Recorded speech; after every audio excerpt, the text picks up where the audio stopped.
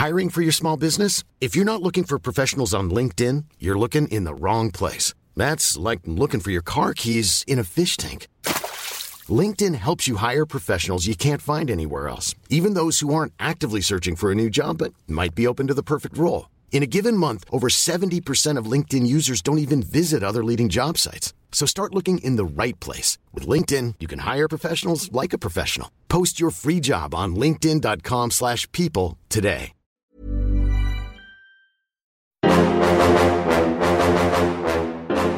This week we have two very special guests from the You television show, the shit you guys have all been talking about online. Sera Gamble, co-creator of the series, writer. We also have Caroline Kepnes, the author of You, Hidden Bodies, and I believe she's also a consulting producer on the series. Thank you, ladies, for coming in today. Really appreciate you coming through. I want to get the hardest question out of the way first. I feel like I know the answer, but I have to start this way. What's going on with season 3? We were bracing ourselves. It's a podcast, so you can't. What's the hardest question? Yeah. What is the meaning of life? Yes. Hopefully, there will be a season 3. Mm-hmm. We have a lot of ideas for season 3. Yeah. There has to be. I mean, needs to be. If Yeah. I'm or getting, what, Caroline? I forget now that I can't say things like that without scaring people a little. But That seems like the whole news. It's like every story I've looked online the last couple of days has been, okay, here's another little nugget about season 3. I'm like, because I read on Deadline, it's so weird. It's like, oh, you might be getting a season 3 because there's a tax credit that got awarded or whatever, but that doesn't mean anything. Remember when that happened for season 2 and then we got canceled? Yeah. Well, because even in that's right. It almost didn't. It almost didn't for a happen. second. Well, we got a wonderful early pickup from Lifetime, which is where we were, in order to be in the lottery to get that tax credit. Then we got the tax credit, and then we got canceled anyway. So, but it has a happy ending, the story. 100%. And I'm writing a third book, almost done with it. So, and I'm spoiled now. So there has to be season 3. You were really in like a George R.R. Martin situation, a real Game of Thrones right now. Yes, Well, I mean, is it a situation where you're almost done with the book? Are there thoughts then for how the book's going to translate for season 3? Will there be differences? Will it be kind of similar? There will be differences, Okay. and I'm pretty pleased with. Yes, I love when Sera makes twists and turns, and I can't wait to see, because there will be a season 3. I'll just keep saying it. Thank you. Yes. Just you, from your felt that. from your lips to God's ears. Mm-hmm. Yeah, 100%. Well, I mean, the creator of the book Cage, when she says there will be, I think the Netflix execs have to take that seriously. No pressure, executives. Yeah, She would never do anything bad to you. No, I don't know where any of them live. Now, when I guess the whole thing about a season 3 is the fact that the way season 2 ends. That was the immediate question. It's like, okay, why is he risking his entire life for whoever is the neighbor? Who do you think, or who did you want the neighbor to be? Yeah, I've already started dreamcasting. Okay. I'm thinking like Mad Chinamic. Oh. Because I picture am I wrong, or am I picturing it like an older woman? It felt like an older woman. I can't say anything. Wow. Okay. That's a good sign. I like her, though. I feel like she's on another Greg Berlanti show, perhaps. Yeah, she is on Riverdale. Yeah. Riverdale, right? Yeah. That is Betty's mother. I mean, we Well, can who take isn't some on a time. Greg Berlanti show? That's fine. I'm not. Yeah. He has 15. You're right. Yeah. Jeez. Let's take it back. Everybody's been talking about how, You has very Gone Girlish vibes, but I didn't realize, you worked with Jillian back in the day. Yes, we were at Entertainment Weekly together. What was in the water cooler at Entertainment Weekly? Something, And I mean, we went through September 11th there, too. Oh, wow. Where that was something to be here. And we all thought, we had this meeting where it was like, this is the end. Like, there might be no more entertainment. It felt like, like things were really changing. And then things slowly went back to a new normal. But yeah, something was in the water. We used to go to Victor's across the street. Do you know that? Yeah, like they put something in our drinks, clearly. Well, and I guess, the book's a sensation. I also was reading an interview where someone was asking you, is there going to be a film coming? And you were kind of like, let's chill on that talk right now. So I guess, Sera, how do you get into the picture with developing the book into the series that everybody loves now? That's all Greg Berlanti. So he had the book early, and he called me. We had been wanting to work together for a while, luckily for me. And he was like, I'm reading this book. It feels like I'm binging a TV show.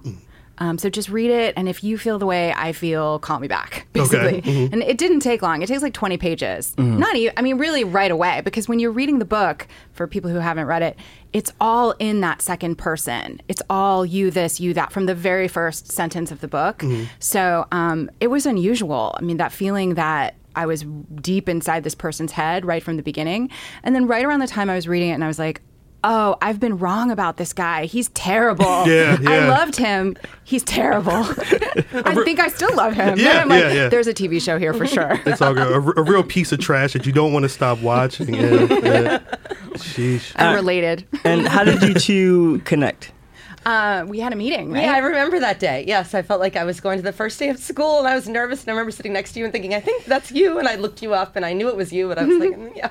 And of course, I mean, the thing, people can't see you. If they want to Google you, you're a very like sweet, young, blonde girl, lady, woman.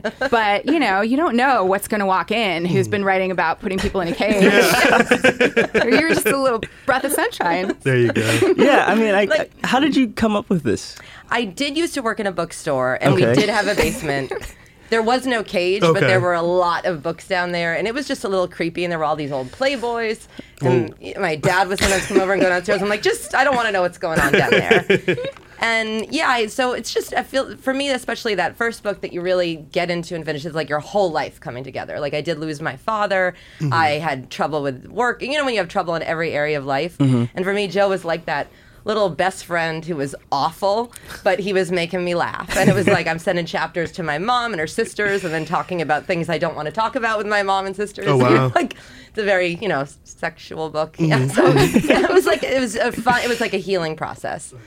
Yes. And was the goal also always to kind of subvert romantic comedies that we've Absolutely. and tropes that Part we've come of it, like to know? I watch so much TV and so many movies, and I tend to watch things over and over. So at that time, I was watching Pitch Perfect like repeatedly, and it was like, oh, now it counts as research. You write all that stuff off, right? Yes, yeah, and that's where the first time I walked into the writer's room, it was like there have been so many like happy tears moments, but you had broken down all the beats of a rom-com, and there they were on the wall, and I was like, yes, this is it. We're literally on the same page. Right now. But there was another part to that, right? So we broke down there are 10 major plot points in every romantic comedy movie, and we put them right next to the 10 major plot points for every horror movie. Oh, wow. Yep, and we kind of nice. did both in season 1. Damn. Very, very genius. And I guess that kind of speaks to, those are two genres that, Netflix is really, establishing themselves in, and mashing them together is really perfect. And I think he was a guy who was watching it when it was on Lifetime. He knew about it and told me about it. But I literally remember the day it hit Netflix and my Twitter going crazy. Like, what is this show? What's going on? But then a year later, it seems like there was a mushroom cloud and everybody's latching onto it. Were you guys surprised at all at like the increase of eyeballs on the show and the talk about it? Were you surprised?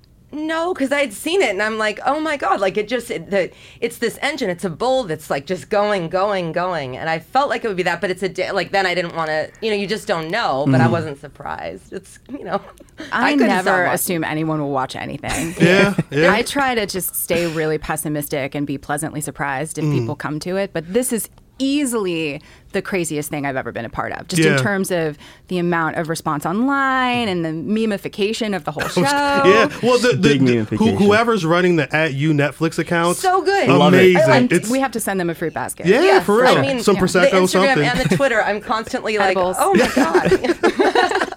No, it is. It's one of those channels. Like Netflix is really good at social, but I think that account specifically, just the voice that it has, it's spot on. I think there's so many people I know who are still like, damn, I see people talking about it and they're on their Instagram story. All right, firing up season 1. I need to get on board with that stuff. It's pretty amazing.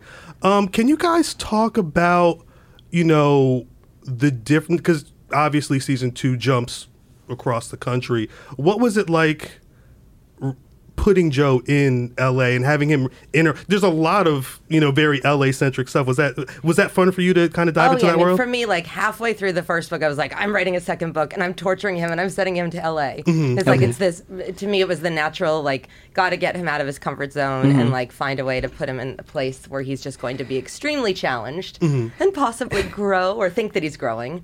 Yeah. So I was so happy that we got to see this happen in the show too. At first, I did miss New York because one of the highlights of season 1 to me were almost the inside jokes and kind of skewering of New York culture. But then you guys really got into it with LA. Yeah. Yes. I missed it too. I missed shooting here because we were shooting here in town. And I mean, anything I would say about it is a cliche, but there's no place like this. And No, it's 100%. so much fun. And, I love Canada. I shoot a lot in Vancouver. It's a beautiful place. But when you shoot in New York City, you can walk around the corner and get the best coffee. Yeah. When See the most interesting people. Yeah, and when the cop's like, we're shooting here, you can't go on the street, and it's like, no, that's us. I'm like, oh my God. Like, It feels important. But LA has so much that needs to be skewered. Yeah. It was time for all of us. I really felt like a lot of people were getting a lot of demons out in the writer's room. 100%. I mean, a Navarin is definitely an Erewhon send-up, right? In a certain kind of way, yeah. Okay. I mean, Erewhon is probably the most... I mean, it's like walking into Disneyland for organic food to me. Everything is so delicious, and they have a vitamin for everything. But I definitely could not afford to shop there when I first was living in Los Angeles. Wow, it was yeah. aspirational for me. In LA, those grocery stores, I'd lived in New York, and when I moved there, the one around the corner from me, it was just so nice and beautiful and posh, and it's like you walk in there and feel like you start to think, oh, I am one of those people, and you get to that register, and no, but I feel like it's good. It's like a form of, self-care. Yeah. It is a big difference between Yeah. New York and LA. I mean, both are foodie towns in very different ways, and you can get deep into all different kinds of food here in New York. But there's a certain deification of wellness that's happening in LA that's on a whole other level. Right. That, again, was begging Yes. to have someone take the piss out of it a little bit. Yeah. Well done there. Yeah. And we saw a lot of that with Love's Friend Group in the same way that Beck's friends like Peach and who's the influencer, Annika? Yeah. Lynn Which and one was Annika. more fun to write for, though? They were all fun, but in different ways. Okay. I mean, Peach is kind of on a level all her own, I have to say, Yeah. starting with the book. And, the Peach in the book is slightly different than the one on the show, not least because we were able to cast Shay Mitchell in the role, and she just brings so much that's unique and very Shay about the role. She just wears clothes so well. It changed the way I thought about Peach. Like crazy beautiful. And then I go to my DMs and there's like a picture of a page of the book and she's like, was the intention here this? And I'm like, oh my God. Like, she's like a power, like the She's most, an A+ student / professor. Yeah, one of the Gotcha. hardest working actors I've ever met. yes. Yeah. Nice. Peach Salinger is still probably the best name on a show full of great names. Your naming of people. I like to name, since I was a kid, I name everything. In my apartment, I have a name for my couch and my coffee table. Like, I have a disorder with it. Yeah. I don't know. There's probably a name for that. It has been fun. I try not to go online too much, but it was really fun to see the moment people started to get it that Lev and 40 were named after tennis. Yeah. Well, what But was you the- showed them playing tennis. Yeah. Yeah. But I mean, is there a backstory? Because I've not read Hidden Bodies. I've not gotten into. Is there a backstory where they have like a whole tennis background? Their parents? And, Yeah, I played when I was in high school, Okay. and the local paper called me the comeback kid, and I was going through an awkward time, and they had printed this really awful picture, and I was just like, and the whole thing was like, loser, like one final, And it got it always stayed with me that 40 sounds good, but it's not enough to win. And love means nothing. And I like overthinking. It's like, when you smoke a little and you're like, wow, man. With their dynamic as siblings, it makes a lot of sense. Did the name Love come first? I was on the train on the way back to Boston from New York, and I just remember being on the train and a little hungover, tired, writing and telling a friend of mine, and she was like, no. And I'm like, yes, Love and 40, like twins. And I like when people are like, no. I feel like it's a good sign that you got to work your ass off to make it work.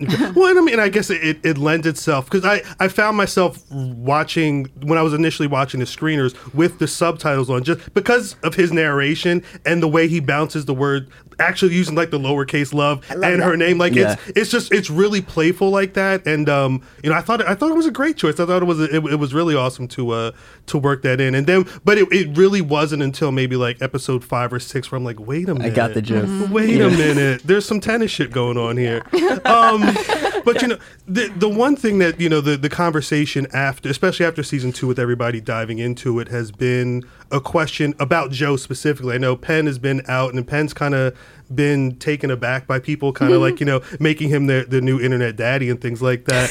Is it do you guys ever like, are you conflicted with making him kind of too human, because he is still kind of like, he's an anti-hero but he is like a murderer? Is there what's the balance there? I'm not conflicted about it. No, I mean, for me, like, he's a good listener. He writes a good love letter. He does all of these things that we do. Like, we look the other way when people behave that way. And that's what kind of got me going. And that's where I feel like he's so good at showing that, because when he's doing good, when he's with those kids, when he's like out for good, and then when I'm writing, I'm like, someone today asked me something about what I think of him. I'm like, I think so much more about the way he sees himself. Okay. And I think that it's really appealing when someone is being their own best friend. Well, and he certainly is his own best friend. It's not like we're trying to trap the audience so we can put them in a cage. 100%, The point of making the show is to explore why we let dudes like that get away with so much, essentially. Right. And to do that, you have to put a very watchable version of that. Because to me, just even as a woman living in the world, I don't really walk down the street scared of the weird looking guy who creeps me out, because I know to stay away from that person. But if I met Joe Goldberg, as played by Penn Badgley, in a cafe, and he was like, "What are you reading?" "Oh, I've read that book. Let's have an opinion about it." Then I probably would want to have a conversation with somebody like that. That's terrifying, because he's, literally chopping people up. Yes. Right. Yes. And that's something, it's a, pretty universal. I'm confident in saying it's a fairly universal fear for certainly women, but just single people dating, that you're going to meet someone. People in this room are nodding. No, I mean, I think, especially in a time where there's so many true crime documentaries on Netflix, like people are more aware, and their sensibility, they're heightened for stuff like that. And it's like, we've all seen the movies and read the books, and we all know how to present as normal. So in that way, if some guy, is talking about books, and we all know that reading promotes empathy, and like you just wouldn't think. That's what they say. Wow. That's what I learned in school. Now, there are people, though, who are worried that the show is encouraging you to root for Joe. I don't think we're encouraging people to root for Joe. I think you're along for the ride in his point of view. But we spend a lot of time talking about how to show you both things. You start out very, very much inside his point of view and kind of taking his word for it, because we're used to just taking the word of the narrator of a story. But then over time, it becomes clear that, in season 1, for example, right around the time you're inside Beck's head instead of Joe's head, you're starting to realize, oh, he's wrong about her. He's presuming things when he watches her that are not actually true. And I think from that point on, you get to watch the show wondering what he's interpreting right and what he's interpreting wrong. Gotcha. Yeah. Gotcha. In between seasons, especially while you're breaking season 2, were you aware of the reaction to the finale with Beck dying? People felt conflicted about, where it goes from there, and if they were going to be watching a show continuously, watching a murderer get away with it. Yeah. Right. I mean, he's got to get away with it a little bit so we have more show. Yes. Right. Yes. But, I really like watching shows where at the end of every season they just blow it all up and you're like, how the fuck is this person gonna figure out another season? Like, how do they get out of that? Paint yourselves into a corner. Yeah, so that's kind of the philosophy, certainly of the writers of the show, the makers of the show. We're like, let's paint ourselves into a crazy corner, then go have a nap, have a snack, meet back here, hopefully, and talk about the next season.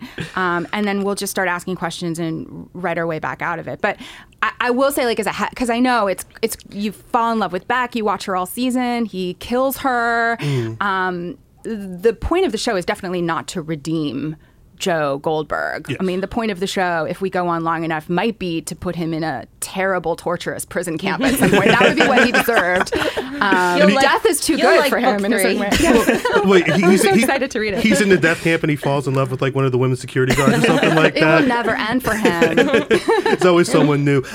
You mentioned earlier about Joe chopping bodies up, and I felt like season 2 was a little bit more graphic. Like I think to the meat grinder situation, was that or the finger? Definitely a severing finger early on. Yeah. Was there an initiative or like at least a drive to make it a little more petition. Yeah, a petition to make it a little more gory. Yeah. No, not an official one.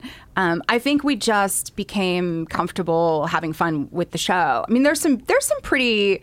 We clock Shay Mitchell in the head with a rock. Yes. Season 1, she's pretty bloody in that scene. But I guess probably I should own it. I'm a horror movie fan. I really like gore. I'm with it. And you used to write for Supernatural. I did, yeah, only for the first 7 seasons. That show has been on forever. But I enjoy that kind of horror movie violent. Episode 8 obviously is our kind of love letter to Kubrick.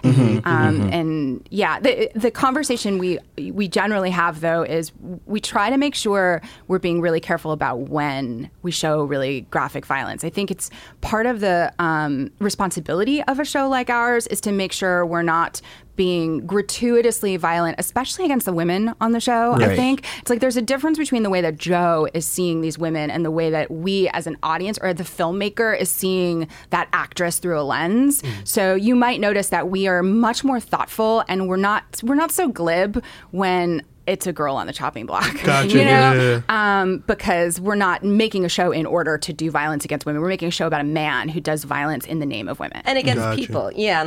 And for me, like when he went in the second book, he's going to LA on a revenge mission and in an angry state. And he's surrounded by all these people who are like, I'm going to make it. So it puts him in a darker mood. And I like when you are in LA and you don't necessarily want to be. And to me, it just feels like a place where you can get away with things. And I know it brought out more violence in the second book, and I was happy to see that in the show. Yeah, that's true, too. The second book is more violent. He kills a lot more people in book 2. Mm-hmm. Yeah. Yes. And to that point, how closely do you two work together, like when you're breaking a season and adapting the book? Well, in season 1, we were lucky we got you for an episode. You wrote an episode. Yes. Now you're too busy. Then this year, I was like, I have to write the third book, and I can't go back and forth. And it's like clearly you're doing a wonderful job. So yeah, we send the material to Caroline first before we send it to our benevolent overlords at the studio and network. And early in the season, we sat down and talked about what the season was going to be. So yeah, we have just this like to keep book you in the club where loop. everyone has their book, and they're like, "What on this chapter?" And I'm like, "I don't remember. I have to go look." Yes. Oh my! And season 1 had a lot of fun. Well, not fun, but a lot of important like Me Too elements, like with Beck's professor and stuff. And I felt like you guys upped that with 2, obviously with the Chris D'Elia storyline. What's interesting is that the hashtag Me Too movement didn't start until we had already shot season 1. Oh wow! Obviously, yeah. When that hashtag trended is not when the problem was invented. Right. It's just when the conversation really came to the forefront. Like Harvey Weinstein, that story broke while we were in post on episode 1. That's right, because then you added, right? Yeah, there's if you look, there's a text where we call someone a Harvey, which is something we just put in there, as a little thank you to the women who reported him. There you go. Basically, to honor them, we took the piss out of him. But as Caroline and I talk about all the time, she wrote the book partly because she's a woman who just experiences life on Earth. Yeah. There's plenty to talk about, and especially fun and interesting in making this show is that there's also a flip side, which is that like our culture doesn't just set stuff up so it's impossible for a woman like Beck to win. It also sets stuff up so it's impossible for men to win. So we talk a lot about how toxic and terrible the messages are that we're teaching our boys as well, because that, basically what we're doing is extrapolating the very worst case scenario of what all of the white knight kind of messages would do to an unhinged mind, like Joe's. But in the room where we work with men who are a lot saner and have killed far fewer, 0 people, we talk. Yeah, so that's the conversation is not just like let's bash dudes. It's women are talking about the things that upset anger scare them, the weird professor they had in college. And then the men in the room are talking about the pressure that they felt growing up too, and the messages that they got about this like impossible sort of box we put guys into romantically as well. Yeah, the constant message like, don't take no for an answer, go, throw rocks at the window, bring her flowers, and she's keep asking. And to me, that was what got me going to start this. Like, well, wait a minute. You do want that, but then you want to be able to decide exactly where that boundary is, and that's not fair for anyone. That's what is so exciting about the show. Yes. Getting to make the show is that I always feel like that when I'm watching romantic comedy movies. I love them. I'm so swept up. I love the guy. I want to date him. And also, I'm aware that he's being a fucking criminal. Yes. At that moment, he's stalking her. You're very he's creepy. going through her drawer. He's like so saying, many- you mean yes? It's terrible. And there are so many great music videos from the past where they just show the guy like relentlessly, well, I'm coming back. It's I'm so coming back. And it's creepy. like, ooh. Yeah, well, I mean, we just got out the holiday season. It reminds me of the "Baby, It's Cold Outside" conversation. Like that's the weirdest. Like, I'm not leaving. We're doing something tonight. Song ever. And I mean, that's kind of, I guess Joe grew up on. It's weird.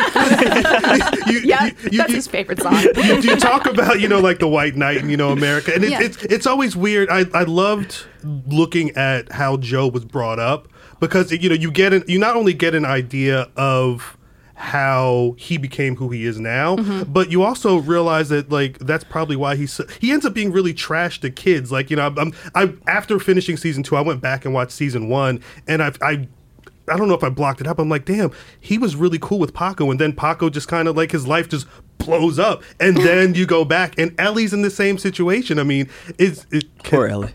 Poor Ellie is right. He tries, but he can't fix the whole world, but he's trying. Yeah, he gets to a point, and then it's like, all right, you killed the guy. We can't get past that. Yes. So, can this man be a father? Well, He is Yeah. going to be a father. Oh, my. Should he be a father? Probably not. Probably not. The But sicko in me is like, of course he should. But the best version of him comes out around children. That's something that we show a lot in the show. And that's another thing that's just Greg Berlanti's pure brilliance. When we were writing the pilot together, he said, I think he should have a neighbor. I think he should be a kid, a boy. And then this would be the way that we could have Joe say out loud some of his sort of moral code, and we'd get to see the most human side of him. But so both things are true, I think, that he is really his best self with these young people, and he really wants to help them, but also that everyone who is pulled into Joe's orbit, or whose orbit Joe inserts himself into, I guess, pays a price for it. Yeah. Yes. Yeah. And he doesn't see it that way. Like in the third book, he's talking about the child and concern that because of the mother of the child has a brother that's a sociopath. And he's like, this kid is tainted with bad DNA. Yeah, From other people. Yes, from other people. Yes. Not me at all. No, it starts out trash, but we'll see.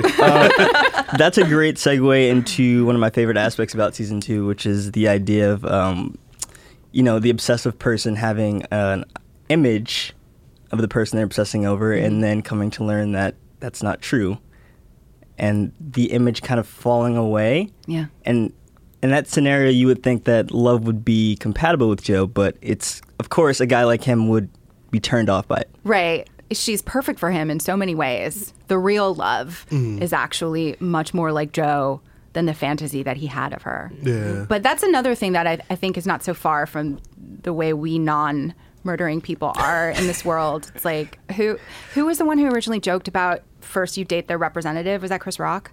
There's a comedy thing about that. I think that's true. And not only do I think it's true, I think it shows good judgment on all our parts if we send our representative for a while. Yeah, you need to. Yeah. And I was like, you shouldn't. It's not. I wouldn't date someone who showed the real them too quickly. But that is sort of one of the fatal flaws, I think, inside Joe Goldberg, that he thinks he wants to stick around he wants to know everything about you. He won't, he'll read your email, he'll stay outside your window, he'll do whatever it takes to know the real you. But the kind of psychosis of romance is that you want that heightened feeling of desire and love that really is only there for the first little bit while you're projecting all of your deepest desires on the person. As anyone who's been in a long-term relationship knows, it gets real at a certain point. Yes. And that's right around the point I don't know. Reality is the enemy of all that fantasy protection. Yeah. Right. Yeah. He we'll say he skips town and let. I know one thing that you brought up was the idea of Candace. I mean, a lot of people talk. Hey, I'm Ryan Reynolds. Recently, I asked Mint Mobile's legal team if big wireless companies are allowed to raise prices due to inflation. They said yes. And then when I asked if raising prices technically violates those onerous 2-year contracts, they said, "What the f*** are you talking about, you insane Hollywood ass?" So to recap, we're cutting the price of Mint Unlimited from $30 a month to just $15 a month. Give it a try at mintmobile.com/switch. $45 up front for 3 months plus taxes and fees. Promo rate for new customers for limited time. Unlimited more than 40 gigabytes per month. Slows full terms at mintmobile.com. About, she in the book she ended one way, and now season 2 she's throughout the whole series, but which is heaven. I love having 2 worlds. Yeah, no, it's great. Yes. As long as it's your world, so as long as you're happy about it, I don't think anybody else matters. Yeah, but she comparing her to a Beck or a Love, she doesn't really. I don't know where she fits in his, and we never really got to. In the book, he did kill her. Yeah, she's dead, and that was his first, that's how it happened. And you hear about that casually. Yeah. And then he just doesn't talk about it, because he moves on and feels like, he talks about it a little bit in the 3rd book, he's met some terrible people who were incapable of love and being in a good relationship. Mm-hmm. And so he doesn't see it as what he did, he sees it as what they were all complicit together. Yeah. But it just seemed, she didn't really seem like comparing her to Beck and Love, she doesn't really seem like, I don't want to say Joe's ideal or someone he would go after, but I mean, is it fair to say that she might not have been his ideal image of a mate, a soulmate, or what have you in the show? Yeah, in general. Oh yeah, see, I see it to me she has it in her. That's what I liked about her coming back and being with 40. You could see that she has it in her to be the kind of girl that he would like, and then she has that other side of her that's that he doesn't like. Insane. So yeah, it goes back to what we were just about, the projection and those heart glasses that that. There's a lot of symbolism in that, right? Right. Yes. We had to just shorthand that relationship in season 1, but the idea is that she's this free-spirited musician who wears the heart-shaped glasses, and so she's got kind of a manic pixie dream girl kind of thing going a little bit. So, but she's also a human. How dare she? Yeah, and they were snuggling and reading together, reading Bronte, and so it was great for that 4 months before he realized she was cheating. It's insane, actually. Insane. What was behind the decision to keep her alive in the show? The first part of it was just oh shit, I wouldn't see that coming. Mm-hmm. You want a nice juicy twist at the end. Once again, blowing it up. That was a really great blow up at the end. I wanted to see where the hell the rest of the episodes. Yeah. I mean, it put a little pressure on us to cast her really well right in the middle of the season, which is not usually the time you're looking for future series regulars. So my story about that is I worked with Amber Childers before, and I love her, and we were doing her deal, and it was a very tight dedeadline. So I actually stepped out of Hamilton to close that deal. Nice. Wow. That's how much I cared, Amber. That's insane. Oh, yeah. man, that was a lot for me. That's insane. Those tickets are not cheap, people. Yeah. Right? But I think it's important for us that it always feels like Joe's past could come back and bite him in the ass at any time, and she's kind of our first major move that. But also, I feel like she's secretly not even secretly, she's sort of the hero of season 2. Yeah. If we were telling a less subversive, less glib story, if we were telling it from the point of view of someone who actually was doing something heroic, it would be a woman who had been victimized by somebody, was unable to get any traction within the system, and was doing whatever she had to do to just stop him from terrorizing people anymore. Right. And that person who was not going to forgive him. Right. Who is the bullshit does not work. Oh, sorry. No, you're good. You're good. I've been cursing this whole time. Yeah, that's fine. Yeah, that's my first one somehow, I think. You're good. Keep them up. We need more. We need more. Oh, fuck yeah. You talk about casting Amber. I was already on board with season 2, but when word came that Victoria was cast in season 2, because we were Hill House fans, and I was a fan of her specifically. Was it a situation where you saw her there and you said, we need her, or what was the process of getting her into season 2? That was what happened. Greg, I feel like Greg is here with us today. Yeah. Hey, Greg, how you doing? He texted me while he was watching Hill House and said, have you seen it? I feel like this young woman who's playing the youngest sister could be Love. And, I mean, he has 2,000 shows. He clearly knows how to do some of this well. He was right. It was the same with Penn, by the way. We were looking far and wide, and we read a lot of really great actors, and many interesting names were brought up. But as soon as Penn's name was in the conversation, Greg was like, I think it needs to be him. Okay. So, yeah. How has it been creating the character with Penn? He's a dream to work with. He's all of the good parts of Joe that you want to date. Wow, really, okay. with none of the terrible, none of the murder. He's kind of insanely experienced for an actor of his age because he's been doing it for so long. Right. He started when he was a little kid, and he's really thoughtful, and he's wildly uncomfortable with the role, as he'll tell you. Almost didn't take the part. And I think that adds a lot too. I feel like that's why he's so present. Because that conflict it works out well for the show. It's sort of like he's surrounded. Most of the people who make the show are women.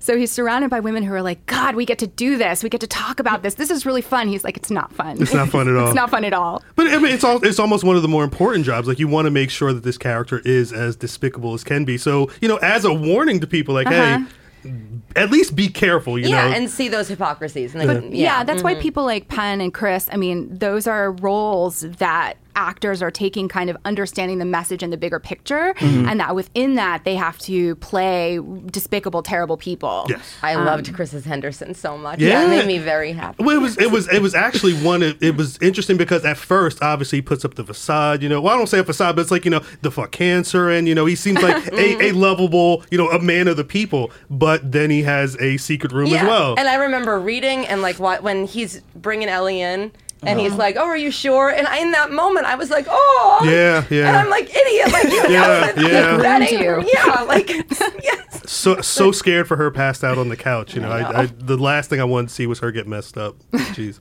I think it was the Entertainment Weekly cover story where Penn was talking about how he feels like the women on the show who write or created are always less creeped out than he is. Like, he's uncomfortable with some of the things you're asking him to do. Like, isn't that appropriate though? I mean, I think it's good. Certainly it's a relief. I think that he, he's rightly uncomfortable. He's keeping us all honest because we're not going to do anything gratuitous per se. And so the conversation that we have is a pretty intellectual one about what we're doing with the character and why, and then within it sometimes he's grinding up a human arm. Yes.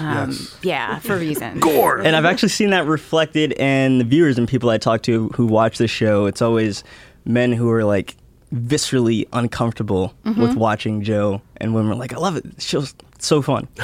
We're the real sickos, to an extent. Women, like the same way we're messier overall. But isn't there just that thing of like, I knew that's what he was thinking, and so you get to watch the show and be like, see, this is what I've been trying to tell you. Yeah. I walk down the street feeling like, what if you're that guy? It's like a release. Yeah, exactly. These creeps are actually real. It's hard, and I know especially because these are your characters, but gotta ask, for both of you, who do you prefer, Love or Beck?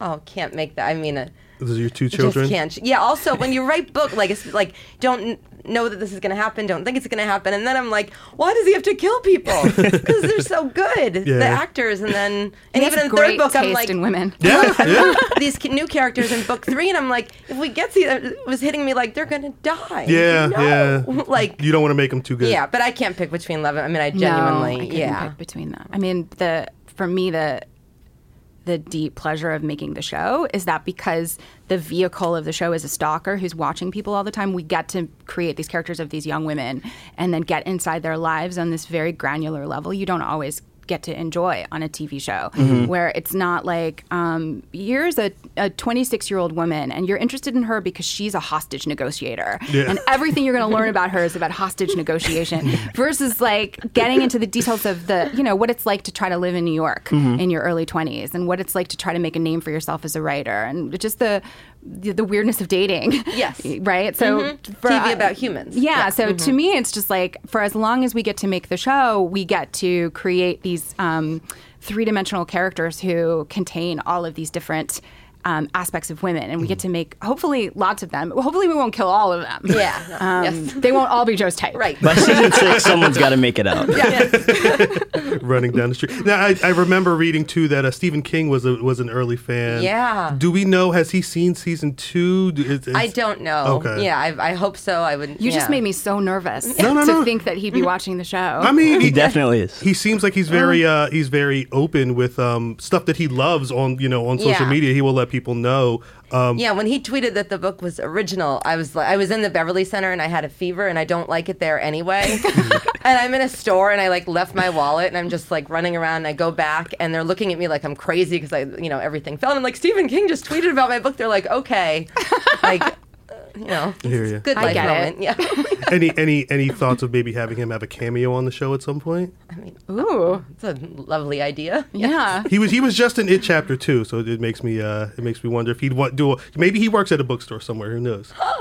Yeah. Definitely seems like an owner. See, need that Creepy season owner. 3. That's a free idea on the table. Thank you. Appreciate that. Just let him know that you got it here first. Yeah, we'll just say it with you. But before we get out of here, I think one of the questions that comes up when we're watching as two black men, I watch and I realize that there is a hint of there's privilege because he's a man, but there is a hint of white privilege there because I know if that was me, I don't think someone that looked like me could walk around. It's more than a hint of white privilege. Yeah. I mean, so that's something in the writer's room where you guys are like, we understand, that there's a larger picture here as well for not just creepy men, but like a creepy white dude. Oh, yes. Okay. Yeah. We try to understand. I mean, I wouldn't say that I don't have a master's degree. I'm learning about it. I'm a white person. So I'm a white passing ethnic minority. So I need to continue to learn about it. But we talk about that all the time, that he is in the sweet spot of maximum privilege for our culture. And it was important to us as the show evolved. Love, she's a woman, but she's in a sweet spot too. If we're ranking, she's very high on that ladder as well. Right. Being a white woman of means. So we do talk about that, and I think just anyone who makes TV in 2020, we talk about things like who's getting killed, who has screen time. And, it's weird in a show that's literally about a serial killer because a lot of people are on the chopping block, but we are aware that that we live in the culture that we live in. We're telling this particular kind of story, but it's something that we talk about with Penn a lot, and we talk about it in the writer's room all the time. That's awesome. That's good to hear, because I know it's a conversation on my timeline that's come up, and it's good to hear that that's actually being looked at and not just something that is a afterthought after watching, or something that comes up after people actually take the series in. That's even like a character like Delilah, who's a woman of color, and knowing that she dies in the book and isn't necessarily a woman of color in the book. You don't describe her one way or the other. I don't think. But it creates another level of conversation in the room. It's not like we have a rule one way or the other, but we do live in the world, and we know that this is something people know. I mean, representation is something that people notice, and then who gets killed is something that people notice. 100%. Yeah. For me in those early days, I just kept thinking he's someone who knows he can get away with things, who knows implicitly and has known no other way of life, have known that that's why Will says that to him. He's just like, nobody is going to suspect you, and then he gets hit by a brick. Yeah. Jesus. Well, I loved Robin Lord Taylor. Yeah. Great guy. He has such a good voice. Yeah. Well, I think that unfortunately is our time. I really appreciate you two coming through here, though. I feel like we could talk about this a lot. There's a lot more going on. Hopefully, knock on wood, there's a season 3. Maybe you guys can come back in at some point. Greatly appreciate it. But thank you. Thank you. Thanks for having us. All right, y'all. Before we get out of here, we have to talk about the goddamn Oscar nominations. Unfortunately. Special requests, though. Shouts out to this guy Coltrane on Twitter. Right, yeah. Shouts out to my mans on Instagram. They don't want to just know the complex opinion. They want to know Fraser and Cal's opinion. It's always nice to see the listeners engaged. This is what we do. All 18 of you. I don't know, what they expect us to say, though. Oscars are trash, right? Very, very bummed to see Gems have 0. But, all right. Are you surprised, though? Well, when the nominations were rolling out, it was 5 a.m. Their time. So shout out to them. Shout out to John Cho and Issa Rae for waking up for that shit. But I hope that bag was so nice to be up at 5:30. 8 a.m. for us is still early for me. So Facts. I was mostly worried about just getting all the nominations out there. And then once I was finished tweeting and I saw that there were no Gems. No Gems, people. No Adam Sandler. Adam Sandler was the biggest reach, I think. That one is not surprising. I think it is a little unfortunate that it didn't even get screenplay. Realistically, I think screenplay was probably the best option. That's what Jordan Peele won for Get Out. Right, and I think, outside of Best Picture, most of those nominations are still kept to 5. So, if you look at Best Directors, it's it's stacked. But screenplay, I thought for sure they would shine. No shade to Jonathan Pryce in The Two Popes, but do we think I don't even. he had a better performance than Sandler did in Uncut Gems? Uh, I mean, Antonio Banderas, everybody loves Pain and Glory. Leonardo DiCaprio, I mean, obviously. Adam Driver, Kylo Ren killed Marriage Story. You insist on calling that man Kylo Ren. That's his name. Okay. That's his name. And Joaquin Phoenix for Joker. Those were locks. Joker has 11 nominations. Yeah. The most It's out of any film. is the Academy just full of incels?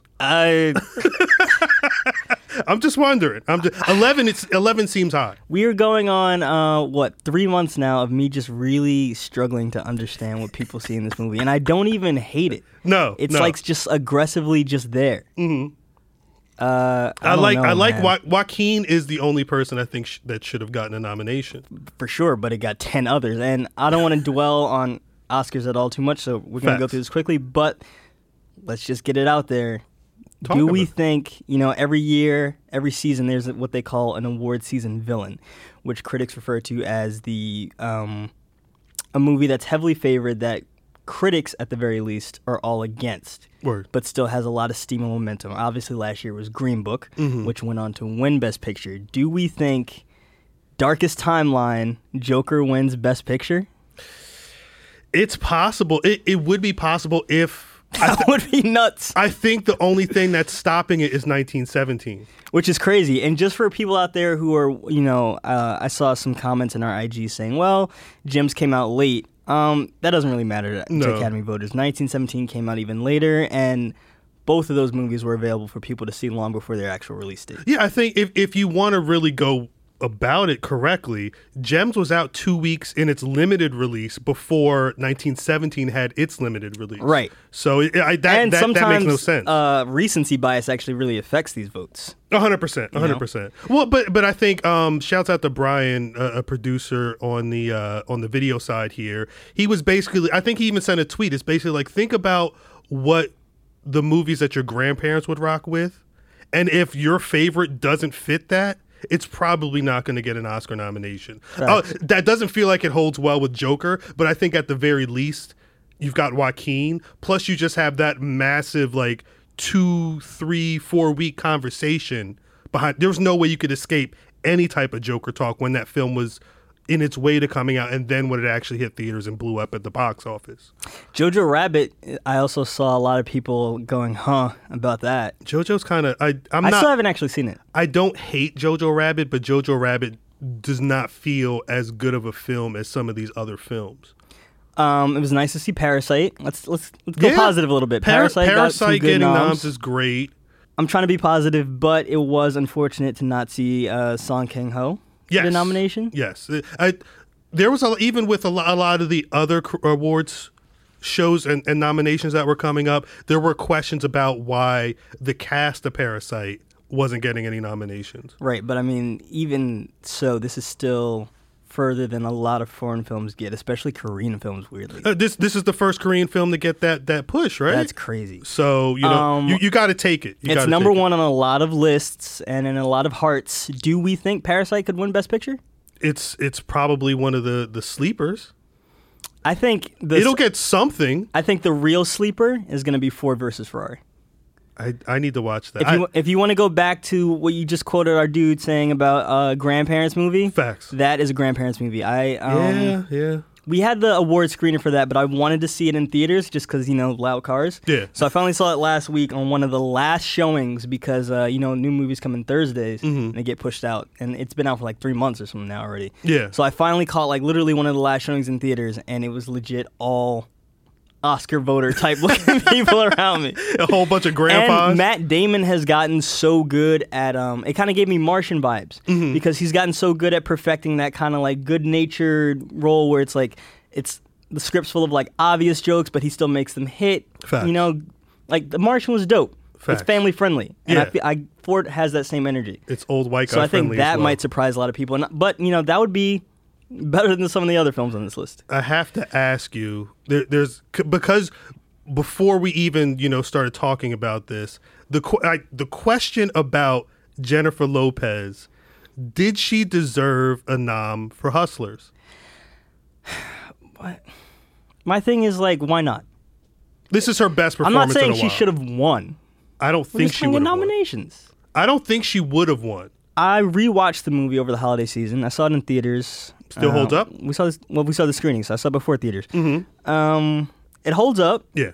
I think it's like, if not, I think it sits right outside my top 10, top 15 of the year for sure. Yes. And she gives it's commanding. It's a commanding performance. Yeah, for she literally puts the film on her back. It's her. I don't care who's the star. Shouts out Constance Wu, all of that. But that is J-Lo's film. I mean, if we look at supporting actresses, Mm-hmm. you've seen JoJo. Yes. Could J-Lo have taken that spot from ScarJo? I say yes, only because her role is so much smaller. Right. In the grand scheme of things, J-Lo, she could have gotten that from her. I don't know. I just think, like, yeah, J-Lo didn't blow me away. No. It's a great performance. Mm-hmm. And I think sometimes when we think about Oscars, we let ourselves get too stuffy. Like, oh, well, it's not an Oscar film. Like, well, what is an Oscar film? It's great performances at the end of the day. These are facts. It's a fun movie. It is fun, and like I said, it would have been dope.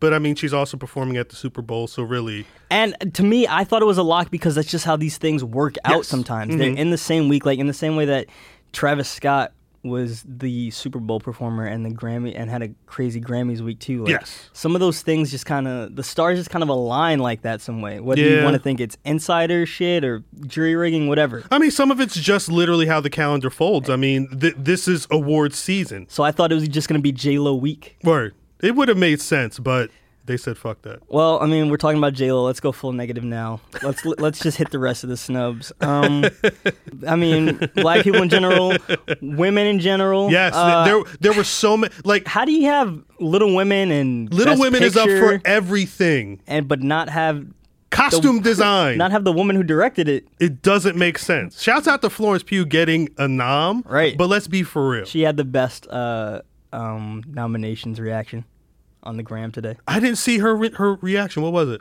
It's her in bed. Just chilling. Yeah. I respect it. The actual moment she got the phone call. Oh, wait, was that Yeah.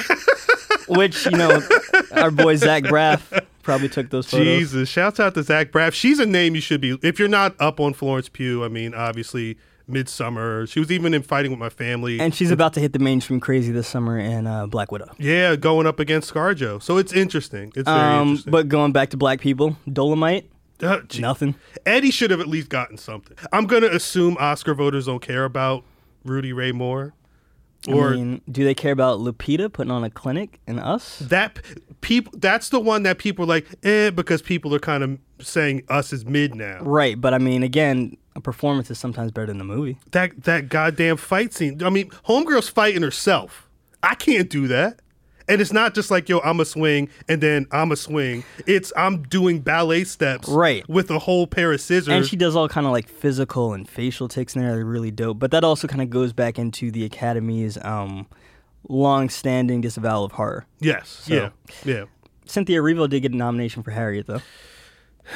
I mean, but it's Harriet. Safe choice. Very safe choice. And it's also like, of the slave films that have come out over the last couple of years, it's one of the more tame ones in terms of like graphic violence and everything. It's literally just homegirl making people run back and forth across a river. Now, this is one I don't personally care about because I thought the film was kind of just okay.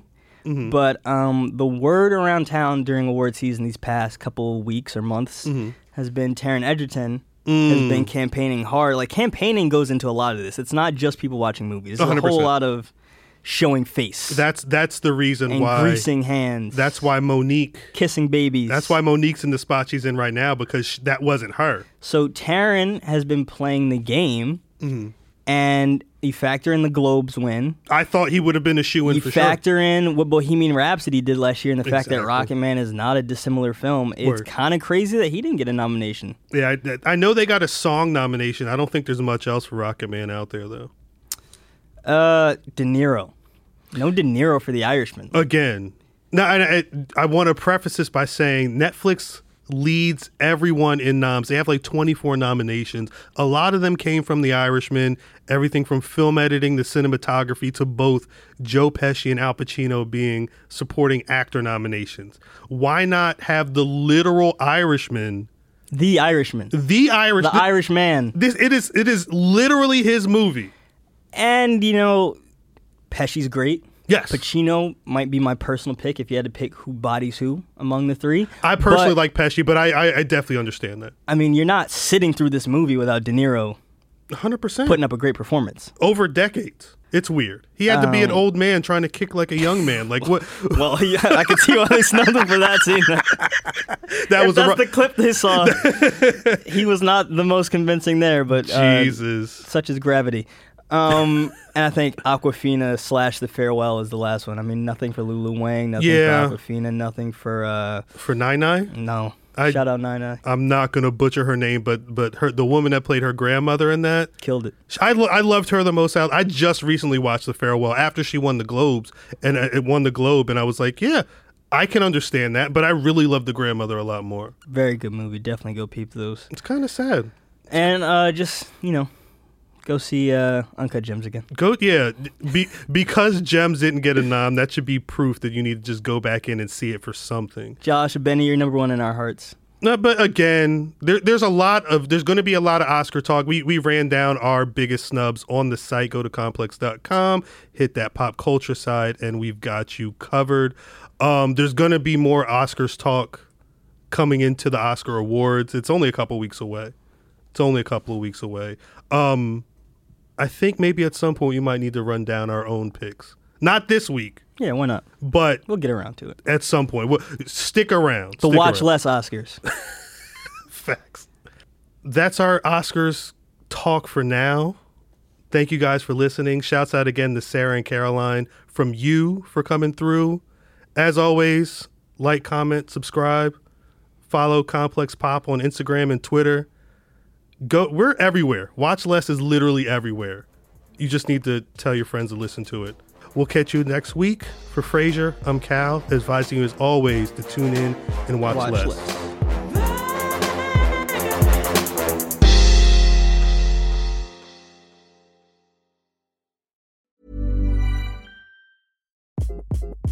Hi, this is Craig Robinson from Ways to Win, and support for this podcast comes from Invesco QQQ, the official ETF of the NCAA. Invesco QQQ is proud to sponsor this episode, and even prouder to provide access to innovation for the last 25 years. Basketball has had innovations over the years, too. We're seeing the game played in new ways every day. Learn more at Invesco.com/QQQ. Let's rethink possibility. Invesco Distributors, Inc.